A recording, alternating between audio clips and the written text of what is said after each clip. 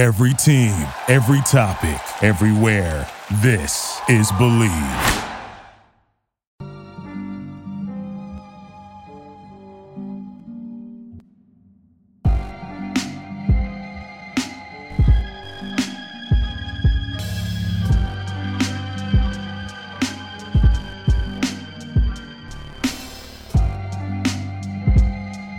Hello, and welcome everybody to another episode of Pod Strickland. I'm your host, Shwinny Poon. This is episode 280. I am joined, as always, on this lovely Thursday evening by my co-host, Prez. That is @_Presidente on Twitter. Prez, how are you doing? I'm good. It's March Madness. There's end of season hoops. The Knicks are chefing. World Baseball Classic. You killed Edwin Diaz to be the season for Mets fans. Happy about. Yeah, no, it's a lot of good stuff going on for Knicks fans anyway. I gotta say, I watched the end of all the college basketball games, but college basketball is fucking awful. I can't watch that shit anymore. I'm so happy I don't do any draft stuff anymore because it is fucking terrible. But before we talk about any of that, I want to introduce, I don't think it might be his second time on the pod. I don't know. He's been on the pod before. He's been on other pods before. His name is Ace Zullo. On Twitter, you can follow him at Ace_Zullo. He is a contributor for Knicks Film School. Ace, how are you doing? Gentlemen, how are we? Third time on the Strickland Pod Network. So I was able to join Prez on an individual basis, then you and Stacy a few months ago now. So yeah, man, happy to be here. I did not watch any college basketball, so hopefully we're going to steer clear of March Madness in terms of the analysis, but I'm kind of with you in terms of how awful the play is. And I'm not doing a bracket either, so there's literally no reason for me to pay attention to it. I did too, but I just picked. I don't think I've ever watched less college basketball than I did this year. Mm-hmm. It was terrible. I can't. I literally can't watch it now. I tried tuning into games sporadically through the season, and after 2 minutes, I'm just like, all right. So is that because the Knicks are good this year that you're following a really good product on a day-to-day basis that you just can't even relegate yourself to the doldrums of college? No, even last year, I just can't do college anymore. I mean, it helps that I actively chose not to do any draft stuff, but I think even otherwise, I just can't watch it. Unless if Michigan was in the tournament, I watched them play, but I didn't watch any of their games this year. Seems I didn't miss much, so that's good. All right, enough college basketball talk. Before we get started, I do have to make a few announcements. The first being that the Strickland has an Instagram. You can follow us on there. Please do. It is at the strick.land on Instagram. We're posting all kinds of new content on there. The Strickland also has a YouTube channel where you may be watching this podcast. If you are, hit like and then subscribe to the channel if you're not already subscribed. That would be a huge help to us.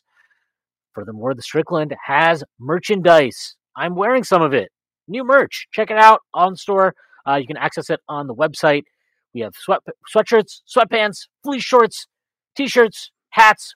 You want it. We got it.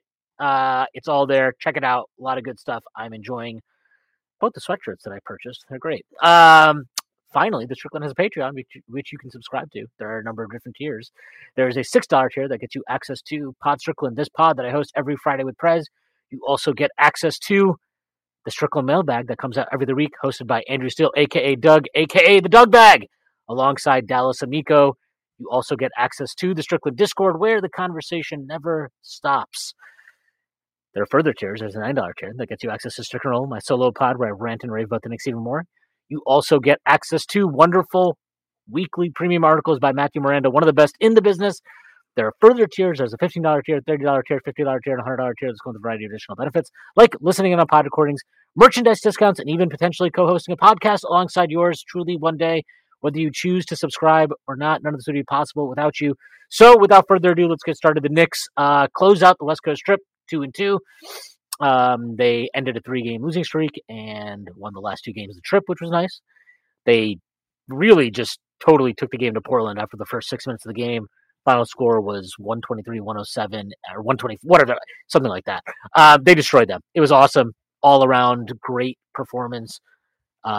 Without Jalen Brunson, obviously, the entire trip, basically.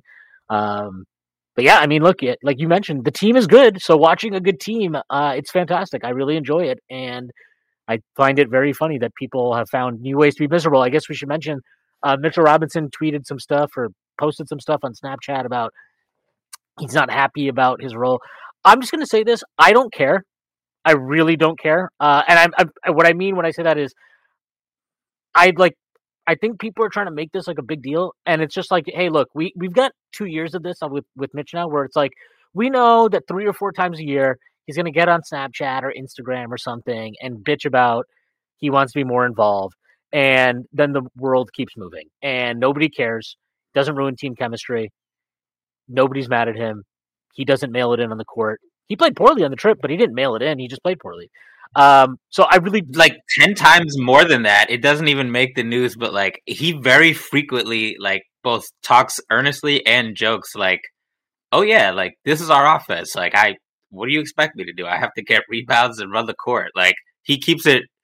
He's very transparent. We know this to the point of like sometimes like put the phone down, bro. But like he just airs it out there. And I think it's one of those things where like sure you might have an issue with him putting it out there, but like keep that same energy when he's like hosting Knicks talk shows or like talking about how his role is super simple in the offense. Like it's really, like the only dude who has lower usage than him is, with his minutes is like PJ Tucker or some shit. Like we could throw him a fucking post seal entry pass once in a blue moon and it wouldn't fucking tank the offense. Like I get the whole like get it off Snapchat thing, but I don't care. I just don't. I don't actually think it's a big deal. It's like the way I put it is like there are people that are freaking out about this, and I'm like, people are like get him out of here. Yeah, I don't get that. And then I also what I don't really understand is like I'm like, and I'm saying this as somebody who didn't particularly care about this either. Like, I don't see how this is worse than RJ basically like not talking to the media, but making it clear to them after a game that he was upset he didn't close. Like, I don't like that. I didn't have a problem with that either, to be honest. But that's way worse to me than what Mitch did, where Mitch is just like, he posts some stupid one-liner on fucking Snapchat, and that's it. Like, I think there's just weird need to, like, be very upset about something with the Knicks or create drama around the Knicks. And it was weird how many fans were, like, so furious about this. And it's like, guys, get a fucking grip. Like, the team's really good. If the biggest crisis point that we're talking about here is Mitchell Robinson saying he like wants more touches via Snapchat, I think we're fine. I think the vibes are fine. I'm not worried about team chemistry being ruined because of this. Everything is fine. Everybody needs to calm down and we'll be fine. Ace, you have any thoughts on the very, very serious case of Mitchell Robinson saying stuff on Snapchat? Yeah, I mean, I hate to just echo everything you guys just said, but I think, if this was the first time we had seen Mitch react in this way, I'd be a little more concerned. But as you mentioned, it happens multiple times a year. He's still going to, crash the glass. He's still going to generate offensive rebounds to do all the things that he needs to do. Because as you mentioned, there was that Fred Katz article where he talked about how he will run the court with abandon just to suck the defense in to get his team an open corner 3-point shot. So he's very aware of his role and what he brings to the team in terms of his impact and what he can do to benefit this offense. And, for us to just have this sort of transparency with a guy, we're just seeing the things that were probably present 10, 15, 20, 30 years ago. I'm with you. Not a big deal. I think it's the fact that it was deleted pretty quick after it was released shows you that, he got some, good advice or he just thought better of it. And we're going to move on. Team's playing good ball. So I think there's a sense that, is the shoe going to drop and what is that shoe going to be? And sort of that woe is me Knicks attitude where, when you lose for 20 years straight, this stuff can come up. But yeah, I don't find this to be a big deal. We'll see if it changes the way he plays. And Mitch is a guy where if he is going 80%, we're going to know and it's going to be apparent and we'll see it. I don't see that happening, but we will know if he's not giving his, 100%.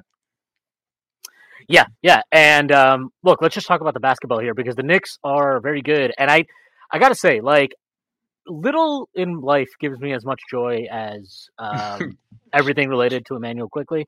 But the fact that he's playing, like, I didn't even think he played that great against the Blazers. And you look up and he's got 26 points on like 14 shots, 10 rebounds, 3 assists. And it's just, I mean, the level he's playing at, I don't remember who it was. I think it might have been Dallas that mentioned this in our Discord. But it's like, if you get some kind of average level of performance from him that is some like the average of that Boston performance, the Portland game, and say like, look at his post All-Star break average. It's what is it, like 19-6 on 62 true shooting? Yeah, and he's playing really good defense, and it's like, I mean, what level is that guy? That, to me, that's not just a starting point guard. That's like a guy who's probably in the top 15 of starting point guards. So like, and this is not to even like, none of this is to take away from Brunson. It actually is fucking great that the Knicks have 2 point guards. It's great. I love this world. I hope that we never leave this world. But like, it's just an amazing luxury that this team has that they haven't had in forever. I mean, forget 2 starting point guards. We haven't had 1. Erasure of the J. Kidd Prigioni dual point guard backcourt that flourished nearly a decade ago. I am definitely going to erase that. That was for shame. That was shame a fun. On you, should. It was a fun season. I'll put it that way. This feels obviously better, but like, this team has managed to stay afloat, and I think the reason why I think fans should actually just be like positive about this team and really stop like worrying when, like you mentioned, when is the other shoe going to drop? And I get that. Like, obviously, with all the shit that we've been through as Knicks fans, like, it always feels like there's just something around the corner. But this team has weathered a lot of storms this year in terms of injuries. Brunson's missed time. I think they're 500 in games without Brunson. Mitch missed 14 games during probably one of the toughest parts of the schedule. They went 8-6.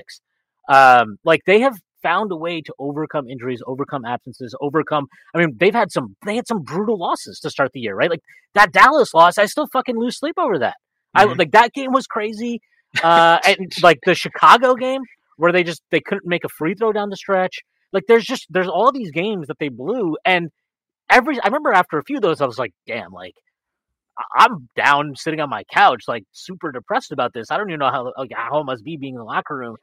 So I guess, like, Ace, like, when you're looking at this team, I mean, I'm still looking at this Cleveland matchup, and I'm like, man, I want that matchup. Like, I think that's a really good matchup for us, and I think this team has not a puncher's chance, like an actual legitimate shot there to winning that series. Yeah, in large part because of the guy you started this conversation on with, which is Quickly. And I think part of the thing that is so fun about this team is that they're starting to have these avenues to get to wins that are unique. And they can obviously, with Brunson and with Randall playing, there's going to be a certain pace to the game, which is going to be more methodical, more ISO.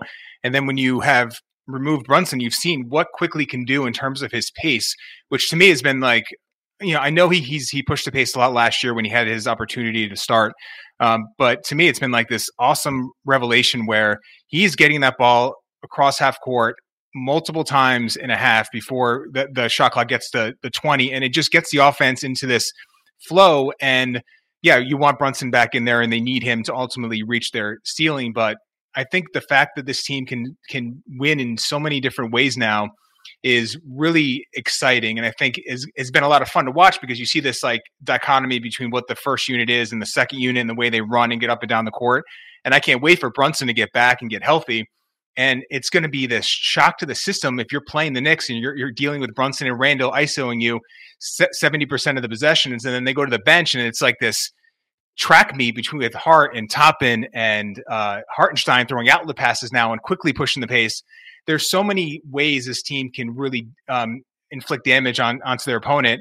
And they're just really versatile. And I was thinking about how their roster construction has developed. And I know the Knicks have types, and whether that's in free agency or the draft, but they have put together a versatile, deep team that can weather the storm, as you mentioned, when their top guys are up, because they have that versatility and they have these guys that have these untapped potential where, yeah, when everyone's healthy, there's going to be a limitation of what they can do. But when you see it, when they have their usage jump up a little bit, they're not seeing this decrease in performance. They're actually being enhanced a little bit, as we've seen Quickly more than anyone. So it's been so fun to sort of analyze and watch how many ways this team can go about getting the job done. And even though, they've lost some games without Brunson, overall, I think this has been a hugely positive step for them. I think it's I think it's also just like very like there's a belief that comes with your team when you can win games without Brunson, when you can win games without Mitch. Like I think they came out of that stretch without Mitch, and I thought they knew now they were a really good team. Like you saw them coming out of that All-Star break. Obviously, they get Hart right before the All-Star break. They go on that little run, right, where I think they beat Utah. They beat, was it Brooklyn? I don't know. They won 3 straight games, and they were pretty convincing wins. But, like, they come back out of the All-Star break. I mean, that week they beat Boston twice, and then in between the Boston wins, I mean, and they beat the shit out of Boston the first game at the Garden. Then they beat the absolute piss out of the Pelicans and the Nets back-to-back. And then you go to Boston without Brunson, okay? And you win this epic double overtime game. And we were talking about this yesterday in our Discord. We probably talked about this game like every single day in our Discord, by the way. But like, that game is like daily scripture for the Discord. Yeah, that's basically where I found God. That game. I found religion in that game. We have the video footage.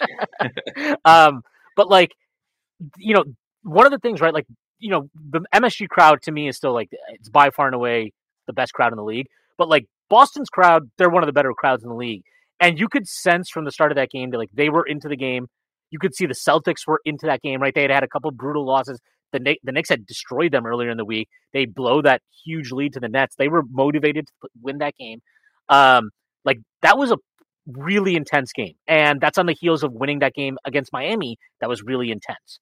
And it's like, you win games like that, and you win tight games like that, double overtime, you know, and then you get a Randall buzzer beater in Miami. Like I never thought I'd see the day. And it's like, as a team, I think it helps you when you come back and then you lose 3 in a row. You don't feel like it's the end of the world. You still have confidence in your team. You still have confidence in yourself because you know that like if you just keep putting in the work, the results are going to turn. And like even that loss to the Kings, they lost that game because they couldn't shoot. That's it. Like that. There's no further analysis required of that game. Like there are people, you know, bitching about the defense, and it's like, guys, me and Prez talked about this last week, but it's like the Kings are the number 1 offense in the league. Like they're going to put up points. You have to accept that. And the Kings' offense is literally like back when it was like Tibbs hate fest time for like the first half of the season, and we were just like, oh, it would be just so great to just have an option with like a bunch of movement and a bunch of options, maximizing everybody's skill sets in perfect heart. That's like actually the Kings' offense. Like it's the offense that everybody wishes they had. Yeah, and then you can't even look at just their top line offensive efficiency because you have to look at it at home where they are just you look whatever their number is. It's even crazier when they are playing at home. And Denver is very similar, and then obviously the Knicks are playing them next. So these teams when they're at home, it's just like they're so impossible to guard. And you nailed it. There was tired legs. This team didn't have their shot making, but overall, I thought that was like such a positive performance. I didn't, you know, wake up the next morning feeling dejected at all. I felt like, all right, this team, they just fight and they have this, you mentioned the belief. And that's like, if I'm going to credit Tibbs on anything, it's that he won't let this team quit or or just back off a little bit. You know, the way they play. And that's part of like how they've designed this roster to fit the Tibbs outlook. And it's mocked and it's cliched, but there's something to that. They have guys that are just playing, that are able to withstand whatever agita he gives them. But the positive is that he won't let them quit. And that is just, I know teams have quit on him in the past. I get it. But this team, because of the components they have, will not quit. And we've seen moments where this season we felt like, all right, if they lose this game, is Tibbs out? And there's been at least 2 of them where we thought, I know the Cleveland game was the last one, we thought if he loses this game, he might get fired the next day. Tibbs said that he thought that. Yeah. I mean, so, and this team, obviously, like, they want to, he instills something in them. And I know a lot of it is just like, these are who they are. Quickly he's going to play hard regardless of who the coach is. I get that. But Tibbs gives them that sort of that ability to just play at this pace for such a extended period on the defensive end that it's just, I find myself just watching them being so impressed just by the level of, even when the shots aren't falling, you know, they're exhausted. They're still not backing off on that end in terms of like what they need to do to win these games. Maybe the Charlotte game was like the only one where I thought, all right, there's some back. They clearly weren't playing at that same level. But beyond that, even in the games they lost on the West Coast, I thought they played hard. Yeah, there's a give a shit factor. Yeah, absolutely. Right on that point, and kind of tying to what we were talking about the depth, the combination of buy-in and then also just sheer talent depth it's pretty notable, and it's kind of like a throwback to the NBA like 10 plus years ago where there would be a couple of teams that were both contenders and deep, like really deep. Like Josh Hart is starting on a lot of teams. Like you said, quickly is a. This is a back in my day little speech you gave here. This is a back in my day, bro. I'm fucking old and washed. If the Patreon listeners haven't already figured that out, then you guys don't know about the 2009 Western Conference, okay? I know. We have our draft contributors Twitter DM separately, and me and Stacy are like the elder statespersons. And Stacy was like, he thought he was older than all the Knicks, and then we were like, wait, D Rose is still here, and D Rose has him by like a couple weeks or something like. How old is D Rose? He's 34, and we're me and Stacy and D Rose. No comment.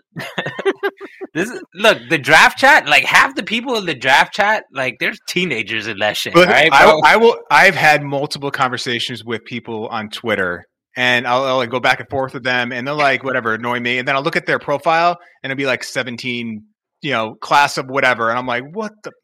Are you kidding me right now with this? Like, I can't be. I can't be doing this right now. This is This class is of 2028. I'm like, Oneonta High School. Like what? Right, and then to bring back to the buy-in, like you said, we're like even if we pay, like if you poll Knicks fans on what quickly is going to get, like what would you two say if you had to guess? What would you say? Everything he wants. Not from you, from Leon Rose. All right, we all know you would gleefully be his servant. Like 480, 485, something like that seems reasonable to me. Yeah, I would say. I think he could touch the 100 mil, but I think 485, 490 is fair. Yeah, so somewhere between like 480 and 400, maybe a little more. And I think we can all agree that if he just started and played 32 minutes a game, not even Tibbs started, just like regular coach started, he would basically automatically get like $110 million. I think he might be a max guy in that scenario. Yeah, exactly. So like really we're pretty much on the verge of an like automatic Brunson contract level super steal for the second fucking time. And there's like no worry about IQ despite that. That's because this fucking super happy warrior ass dude is like, he's just bought in and locked in with this team.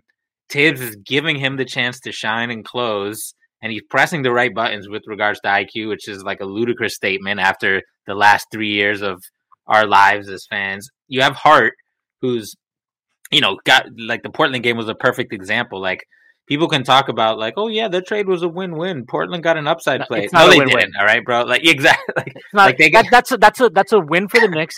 And it's a win for Cam Reddish. That's who it's a win for. It's like I just gotta say this. It's a win for Portland because they got a first round pick. That's it. Cam Reddish was just in that deal to make salary work. And I gotta say this. Cam Reddish, like you want to know, you mentioned this just before, Ace. You talked about like Tibbs gets buy-in, but also like these guys are kind of like they're gonna give you that quickly is not gonna quit, right? Right. Here's the difference between a guy like Deuce McBride and Cam Reddish. Deuce McBride was put into the rotation. The Knicks won a bunch of basketball games. They were a winning team once Deuce was put in the rotation. They go get Josh Hart. Deuce is immediately DNP CD every single game, basically, unless it's garbage time. Okay? Does he pout? Is he crying? Is he leaking to media? Oh, like it was wrong. What was done to me? It's politics, blah, blah. No. Because you know what? Like this front office deserves credit for this. They have drafted players who take joy in the work. The work is what they care about, right? And what that means is that you think Deuce is happy about not playing? No, nobody's happy about like I was playing and now I'm not playing.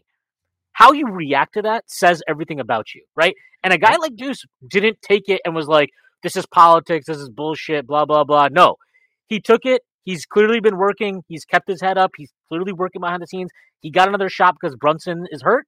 And guess what? He's been really good. In these 3 games in a row that he's played, he's been really good. I thought he should have played more in that Clippers game, quite frankly. I thought it was crazy he didn't play in the second half of that game. And he's showing you that, like, hey, you can depend on me when you need me, and I'm going to be ready. And then you look at, like, the comments that Cam made, right, where he was like, oh, yeah, it's politics. I was always looking over my shoulder and blah, blah, blah. And it's like, what's the saying? excuses are like assholes. Everybody's got one. Like Right. Cam always has an excuse. Oh, in Atlanta they didn't believe in me. Oh, in New York Tibbs is mean. Like, what is his excuse going to be now? Well, the fact, I sorry, I didn't mean to cut you off, but it's ahead. like Cam has been told he's this future like heliocentric superstar since probably his high school days, and that it was only a matter of time, and that sorry about that. I don't know if that was on me, but the fact that Duke didn't work out is because like they had Zion and they had RJ, and he wasn't like included in the offense enough. And then obviously he wasn't a fit in Atlanta. Then the Knicks it didn't work out. But the fact is this: if you look at other than Julius and RJ. If you look up and down this roster, these are guys that weren't like the best recruits. They were guys that had to figure things out like quickly. He wasn't. Schwinn, you can, Prez, you can keep me honest here. I don't believe he was like the starting point guard his sophomore year in Kentucky, right? No, he wasn't. And his arc is pretty interesting because he was actually he was like a 5-star recruit. He was a 5-star recruit. He was had a McDonald's freshman year. Yeah. He was a McDonald's All-American. Neither him nor Tyrese Maxey was the lead ball handler. That distinction goes to Ashton Higgins. But yeah, and like to your point, like he didn't even start initially. Forget lead baller; he wasn't even a starter his second year initially. He keeps grinding. He gets put in the starting lineup. He wins SEC Player of the Year. Like ditto for Grimes, right? A guy who had to bounce around in college and go learn how to be an off-ball player and like Deuce McBride was a football player. I mean, that's kind of where he honed his athletic, gravitas, and he's still learning sort of the inner workings of like what a lead guard is and snaking and doing all the things that a point guard needs to do. It's still a work in progress, but the adversity some of these players on this roster, even Julius, and obviously his first year with the Knicks, and then obviously last year broke his leg as soon as he became an NBA player. First like drive of his career, he's out for the year. So I think that is part of what it is. And you look at a guy like Cam, who just is. It's very. I can imagine it being very easy for him just to say everyone else who's telling me I'm this future superstar, they're right, and all these coaches that aren't giving me my time, they're wrong. And I feel like that's been such a detriment to him, not to play like pseudo psychologist here, but I think the Knicks have built this roster, and that goes back to what I said earlier with guys that have this like level of drive because they aren't the most talented. I mean, they are very talented. We can talk about like some of the things that Josh Hart does in transition. These guys have talent, but they also are like not guys that have been like given things throughout their career. They've had to take things, and I think that has created this like great roster of like effort. Brunson's the best example of this because he's a National Player of the Year in college, 2-time champion. Mm-hmm. I think he was the most outstanding player of the Final Four of the year. They won it his last year, his junior year, when they may have beaten Michigan in the final. But he's a second-round pick, and he goes to Dallas, and he's coming off the bench, and then they go to the playoffs his third year, and he struggles, and Rick Carlisle, he's just like whatever. I don't, Rick Carlisle, like he had to earn being in the starting lineup his fourth year in Dallas. And then he's getting called no help. That's what they were calling Brunson in Dallas. He was no help. Oh, Luka doesn't have anybody. Luka doesn't have this. Luka doesn't have that. Maybe Luka should stop being a fat shit and do something off ball. That might help. That might help other guys become not help. Actually, that might be part of it. But he obviously comes to New York, and now you're seeing like we got a glimpse of it right in the playoffs last year, and I think he averaged like 20 and 7 in games without Luka last year. I think that was like a 20 game sample. So like we've seen glimpses, but now you're seeing it over an extended stretch, and you're seeing it when he's on scouting reports, right? He's the number one guy, or the number two guy, probably the number one guy, I would assume. But like he's owning that, and then you're seeing all these other dudes, and it's like I actually had a theory about this, and we'll see how it plays out. But like, and this is not. I want to be very clear. This is ultimately still like on RJ, and this is not to shit on Cam Moore. But like, I thought some of the behavior that we saw, and it's like, look, when I say behavior, like we're not talking about a guy who's like, this isn't John Moran. Let's put it that way. But like some of the tendencies, the behaviors that we saw from RJ early in this season on the defensive end, rebounding, I didn't care that he didn't talk to the media after that game where he got benched on the stretch. But I also am thinking to myself, like, this doesn't feel like the RJ we saw his second year. It doesn't feel like the RJ we saw at the end of last year when, like, because Randall kind of just went AWOL, he kind of had to step into this void that he probably wasn't ready for to be, like, the franchise player and take, take all the questions from the media and answer them after each game. And I didn't like what I was seeing from him this year to a point. And again, I don't think this is all because Cam is there, but you see them, they're always sitting next together on the sidelines. And actually, when he had that thing where he was like, I'm not going to talk to the media today, Bondi had that. And he said that he had Cam tell the media that. And I'm like, why is Cam Reddish your fucking your voice for you here? Why is he your spokesperson? And that's just weird to me. And we know how that Cam obviously did not take well to being benched, and he didn't want to fight for minutes, right? He didn't like the competition part of it. And I think bringing Hart in, I'm hopeful that it triggers something in RJ again, where he gets back to being that guy his second year in the league, where it's he's doing all the boring, annoying stuff on defense that makes him a vital defensive cog and helps the defense helps complete the team defense, because he was not doing the small things this year. He wasn't making extra rotations. He wasn't fighting for box out position. And you know what? He still is struggling a bit with box outs, but I think there's been a tangible difference in his defensive effort overall since Josh Hart got here. I think he understands that Josh Hart, he can take my minutes. Tibbs will give him my minutes, and Tibbs will give quickly my minutes.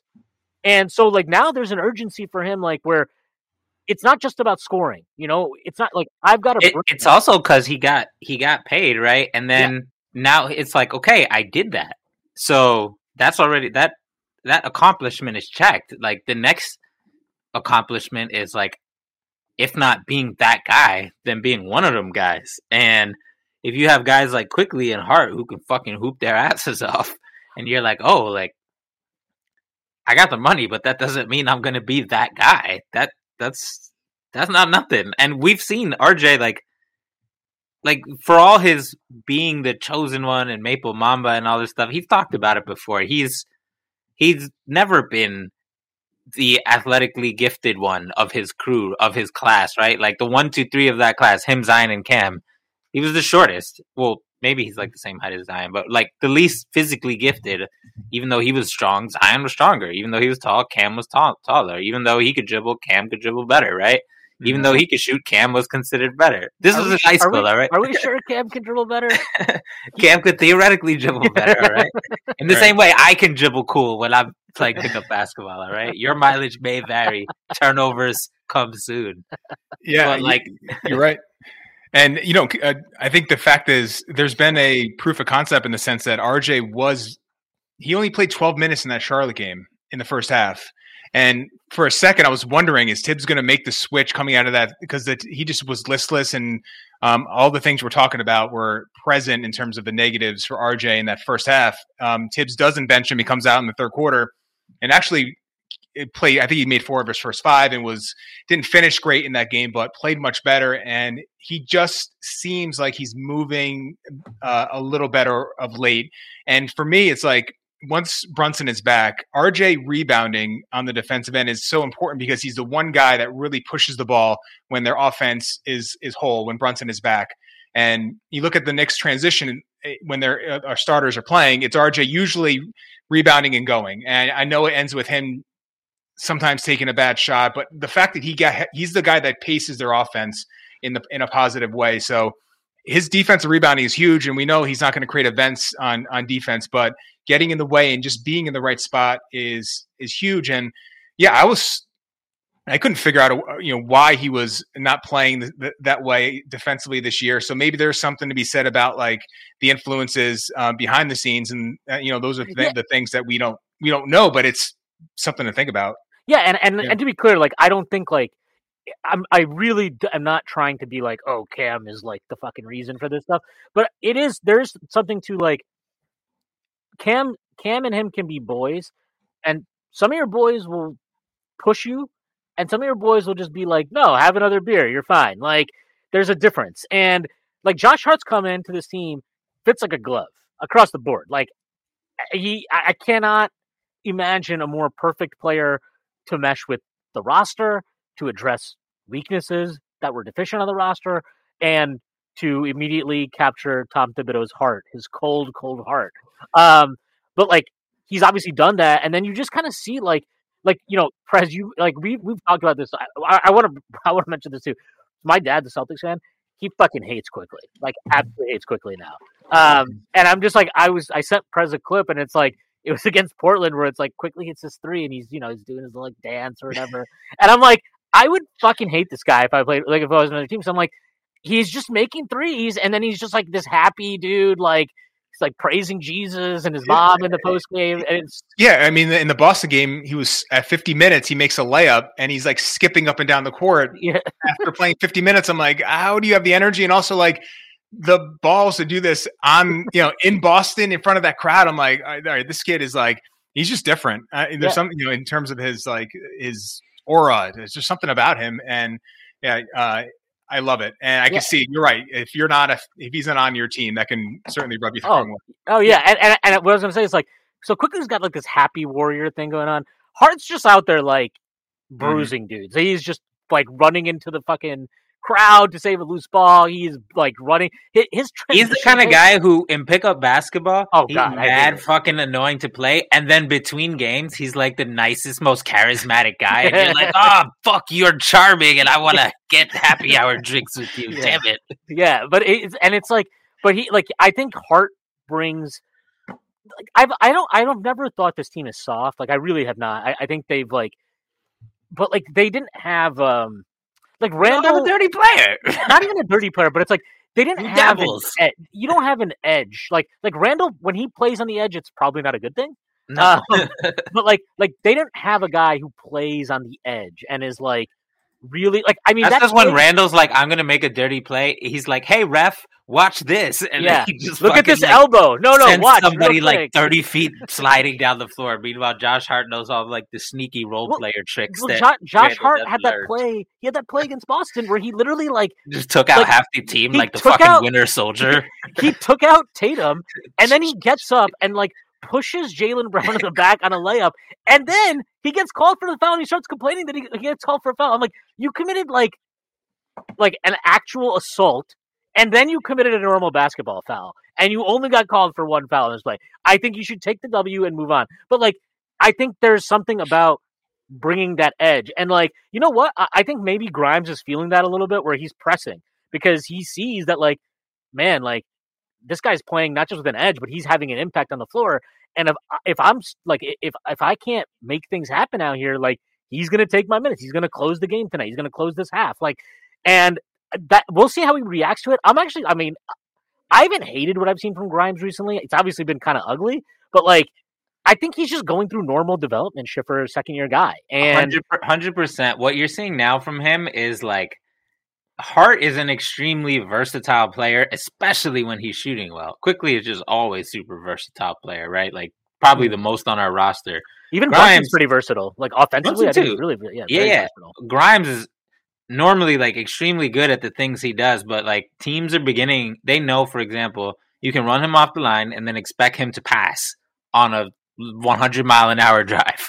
So he's at the point where he's having to like just go through those development bumps. And we quickly went through this, not this year, but previously when he over-relied on his floater. And I think he even went through... started playing the floater, and he didn't adjust. Like, he wouldn't drive. It took him a while. And I think he even went through it early this season. We talked about this, where he was struggling, and I was like, how many times early in the season did we see him pump fake on an open three and then into the paint? And you're like, what was the point of that? Like, what were you doing there? But it's like part of... You're so excited, like, oh, I can drive now. I added this over the summer. I want to show it off. And it's like, you got to find that balance of like ultimate, like at their core, right? Like, what is the thing that got Quickly in the NBA? His shooting. What is the thing that got Grimes picked by the Knicks 25th overall? It's his shooting.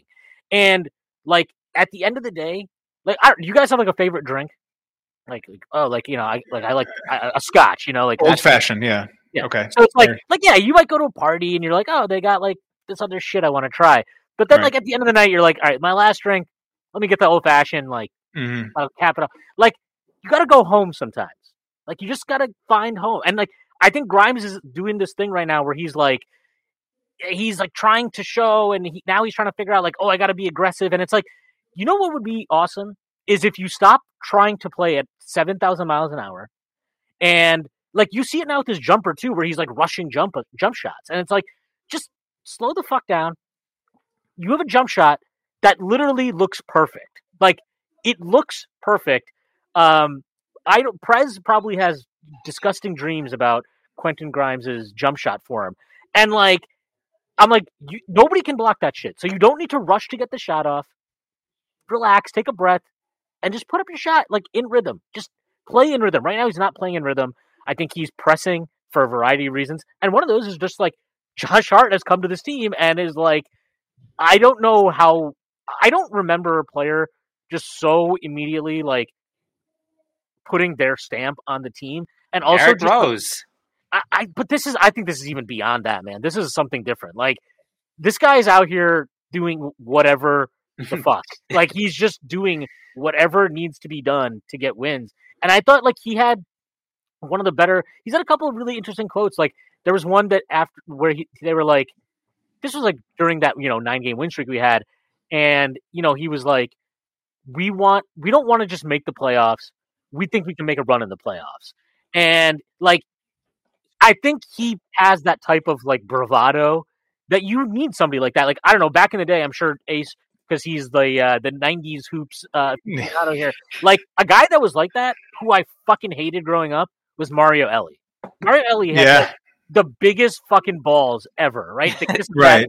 Well, Houston had a couple of them. Sam Cassell, Ellie. Yeah, I mean they were just Ori. God, they were tough. But yeah, you're right.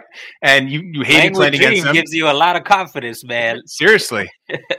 Hart's got a little bit of that. Made a whole career out of it. Yeah. The Jet, and it's true, and he's brought so much. And we could talk maybe about what he's brought in terms of the skill, and I had tweeted earlier how Toppin has become this. He sort of revitalized him in the sense that I felt like there were these, and we talk about adjusting and like you're going through like adjustments as a player, and clearly the Knicks have prioritized Toppin's ability to space the floor, and I feel like there's been times where he has used that as a crutch, and I don't know if it's the fact that he wasn't confident in getting the ball, but I remember that Boston game opening night last year, and he was unreal getting up and down the court, and that lasted throughout the season. And his sprint speed was like a thing people would tweet about, like, oh, he's the fastest like end-to-end player in the league or one of them. And that skill eroded this year, and it has completely returned since Josh Hart. And he has a guy now that can marry what he does and Hart, what they both can do in this like beautiful symbiotic way.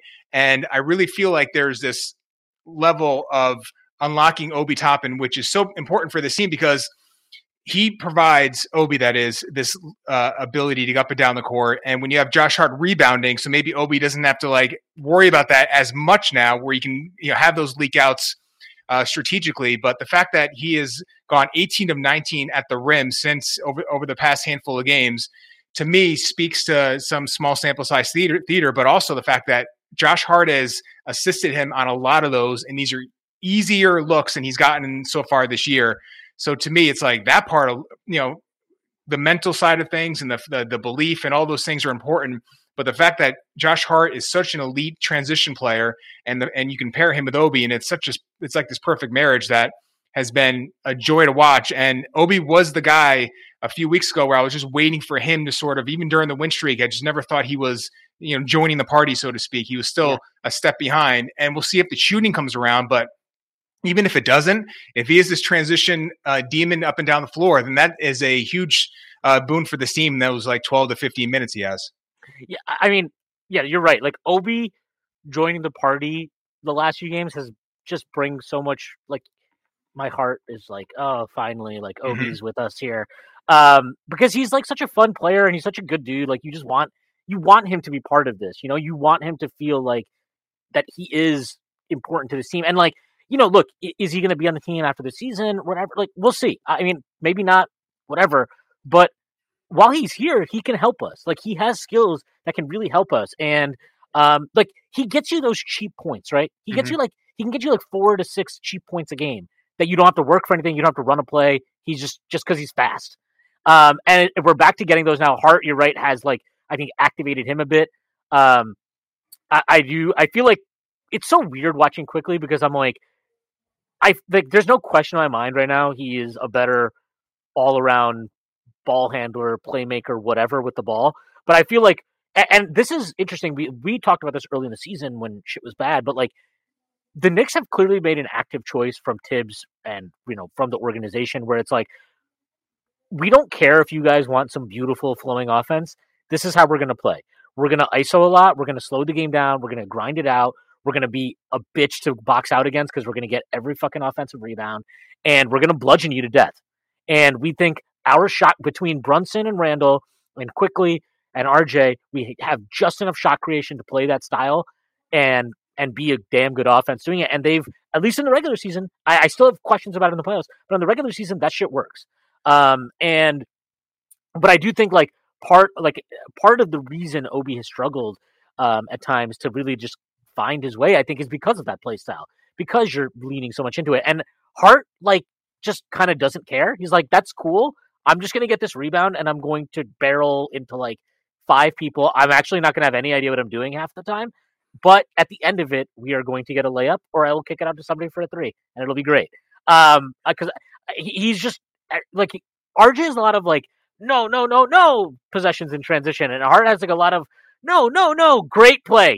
Good fucking shit, Josh. Yeah, well, there's so many times where he'll literally be dribbling the ball at half court. I'm like, all right, he's not getting to the rim. And then all of a sudden he's got like a pretty easy finish with either hand. I'm like, how did he get there? And he's a guy that, he won't test. He probably didn't test amazingly athletically at the combine, but he is functional strength and functional athleticism in spades. Like he's one of the, and I think McBride has a little bit of this too, where you're going to put him in a testing environment and he's not going to blow you away, but his athleticism on the floor just pops in a way that it transcends whatever testing measure you have.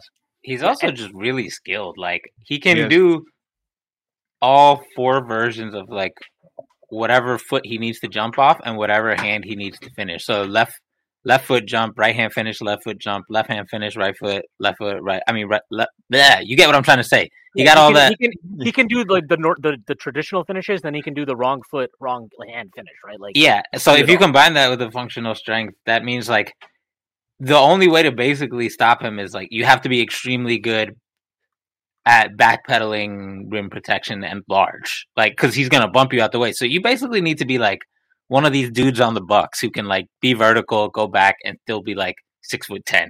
If you're not that, then he's gonna move you just enough to get to one of these soft touch finishes that is optimal for whatever situation he's in, and there's pretty much nothing you can do about it. And the numbers bear that out. His finishing numbers are crazy.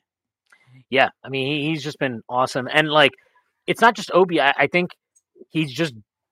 It felt like. Not that the team was struggling or anything, but it did feel like there were certain games, matchups where you're like, not sure they have the kind of like physical capability to get away with being a little bit undersized. But he gives them that. Like Josh Hart is 6'4", and I swear to God, he plays like he's 6'10". You see it on defense too. Like we saw in the last couple games, like Grimes is a really good defender, but there's times when he looks 6'5". You're like, he's an extremely good 6'5" defender. Hart, that happens to him sometimes too, but less often because he knows the art of like how to be extra fucking physical without getting a foul call. Grimes is still kind of learning that. There's times I'll be watching Hart and I'm like, I tweet about this all the time. I don't know what a fucking foul is in the modern NBA. I just don't. Maybe other people do on the internet, but I don't. So I'll be watching Hart and he'll just make me like double down on that sentiment. I'm just like, okay, seems like it's a foul, but he keeps doing this and he seems to be okay with the refs. Like, I think part of it is like you saw this in the Boston games. Tatum was not comfortable against him, and you could see that. I think refs can feel that when you're not comfortable against somebody, so they're almost naturally like they're naturally going to let you get away with more because they're just like, it doesn't look right. That's why Smart gets away with so much shit, because he's so fucking annoying to play against, and he makes you so uncomfortable. Like, he must have fouled Julius like 7,000 times in that game, and he got called for like 2. Like, I don't know. And Julius got called for a couple, but it's like, there are those guys that just make you super uncomfortable because they fight you all the way, and you know that if you slip up at all, they're going to get a deflection. They're going to poke it away. You're going to have to reset the offense. It's not comfortable playing against Josh Hart. And, before we kind of shift the conversation, I do want to say, Hartenstein on this West Coast trip was fucking awesome. Really awesome. I don't care that he didn't score the last 2 games. Those might have been his 2 best games as a Knick. He's really healthy. His pick and roll coverages against Portland were tremendous. He was showing out so high on Dame, recovering back. Like he played a phenomenal defensive game. He's rebounding really well. And also I will say this, like I think this is the best defensive coaching stretch of Tibbs' time in New York. I don't even think it's close. Like, how long were we asking for, like, okay, Hart isn't fucking Bam, but you can let him throw different pitches out here. He doesn't have to be in fucking deep job all the time. And it's not just that too, right? Like, yeah, he's allowing his centers. He's playing more to the strengths of his individual centers, but like he's also letting Julius switch more, right? He is. I don't know if this is because they just fucking do it and he can't control them, or because like he allows them to. But I think you're seeing a lot of like intuitive switches and traps and helping and stuff like that from Hart and from Quickly and when Deuce plays from Deuce, like I just think you're seeing a lot more versatility defensively than we had seen even during the 41-31 We Here season. Like that team just did what it did every fucking second they were on the court. This team has a lot more talent, and I think he's finally leaned into letting that talent play and trusting these guys more. And I think maybe that's a big thing about getting Josh Hart. This is clearly a guy that he has loved from afar forever. And I think he just trusts him. So he just lets him fucking do whatever he wants out there. And I think you're seeing that kind of rub off on Quickly, and you're seeing that rub off on like a Deuce, where it's like they're just they're still like these guys are still executing the scheme. Don't get it twisted, but like they're doing a little bit more now. They're switching a little bit more. They're helping off their man. Like they're taking some more risks, and I just think it bodes well for playoff basketball, where you do need to be more flexible. So like again, Hartenstein is kind of like a microcosm of this, but you're just seeing a lot more flexibility from Tibbs, and I think he deserves a lot of credit for that. Yeah, and just to quickly wrap on that, if they play Cleveland, there's going to be moments, and we're seeing it. We saw it already in the West Coast, where Hartenstein is just going to be the better option than Mitch because of that ability. And we talk about like Mitch being a high-level athlete for a center, and I think he is in a lot of ways.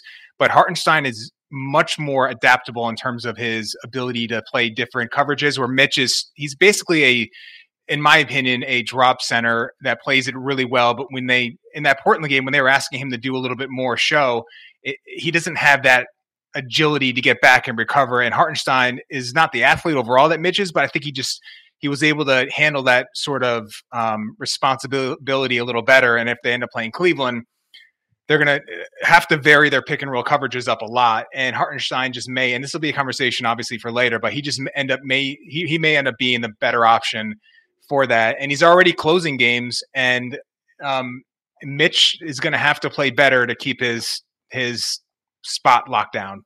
That's for sure. And I think like, again, that actually speaks even more to like Tibbs has shown this year. I mean, look, Brunson and Randall they're going to close. So we don't even need to but like the other 3 spots, he's shown throughout the year, like he's willing to, whoever's got it going that night or whoever he thinks has it going that night will close the game.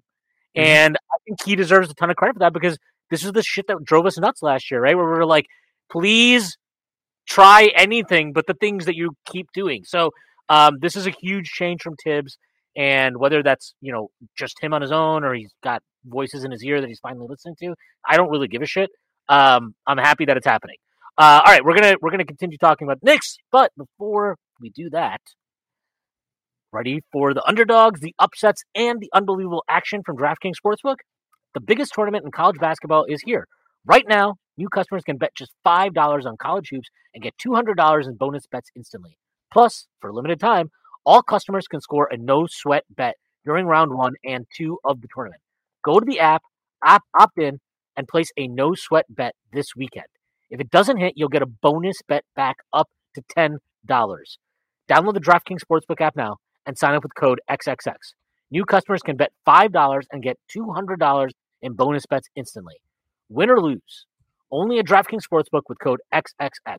Minimum age and eligibility restrictions apply. See show notes for details. Wow, that was one of my worst ad reads in a while. Gonna have to step on my game here. All right, Prez. I don't know what the hell you wanted to talk about. You DM me about it, and I was just like, yeah, it sounds good, dude. Whatever you want to do. So the floor is yours, sir. I don't even know what spurred me to think about this, but all my best ideas, by the way. exactly. It's something that comes up randomly, like once every like couple weeks. I feel like me and Schwinn will DM each other, like, you know who's like low key good on a team that like none of us seem to care about, and then we'll talk about some buy low player that one of us was like high on in the draft like 5 years ago or something. So we're approaching that time of the year, right? Where we're seeing you have the teams that are competing for the chip, you have the teams competing for the play-in, you have the teams that are for sure tanking, and then you have the teams that are like drowning slowly, like the Raptors and the Hawks and stuff like that, where they're not tanking egregiously, but you're like, okay, their season is going down into the whirlpool, and they have a bunch of restricted free agents, and team players are going to switch teams, and the teams who are going to, begin signing players in the offseason, their fans are beginning to think about who do we want. So, like, I wanted to talk about buy low guys. The Knicks don't really have any room to buy anyone low. They're going to make it rain on some of the players they have, Hart and Quickly, and maybe bring on a rookie, maybe, and that's probably it. So, barring, even if they trade a guy, like, this is not the team to buy low and reclaim anyone, I don't think. But it's still a really interesting topic to me. But buy low can also mean, like, I think we bought low a little bit on Josh Hart. I mean, at the time, I'll be honest, like, that's fair. At the time, I thought it was actually a little bit of an overpay. But like, then you see all these reports that came out after like the trade deadline passes, and it's like you had teams offering 4 firsts for Mikal Bridges, and you had 2 firsts for Dorian Finney-Smith, and it's like, what the fuck? Like, so maybe I probably just underestimated the market, but like, I mean, you look at this now, we're probably talking about a pick that's in the 20s for Josh Hart, who has been, we just waxed poetic about him and like his tangible and intangible qualities for about 15 minutes. So like, yeah, I mean, I think that can be part of it too. So it doesn't necessarily just need to mean reclamation project. It can also be true. Like, very true. So yeah, we can take turns. We can let the guests go first. Ace, I don't know if anybody jumps to mind. I got a couple. So I'm basically where I was thinking, I was like, all right, give me guys that have performed. This is like my first sort of like box. Guys that have played well, but maybe not have had like a lot of opportunity. And, we talked about how the Knicks aren't going to buy low on anyone, but there is a guy on the Knicks roster that to me fits that bill, and that's Obi Toppin. Because I think if you're a team on the outskirts and you're looking at him, you're seeing some of the things that we've already talked about. You're like, listen, if I give this guy 20 to 25 minutes or whatever, and we sort of bring back the Obi rim running guy from Dayton, and he's only 25, and there's certainly some things that you can unlock there. To me, like, he is a prototypical buy low in that sort of category where it's not only theoretical. There's been proof of concept that he's performed well, but because of circumstances, beyond his control in large part, he hasn't been able to showcase it all. So to me, like, he was actually the first guy I thought about. And to me, I don't think he's going to be on the team next year, unfortunately. And I think someone is going to find a guy that is a much better NBA player than he has been able to showcase so far.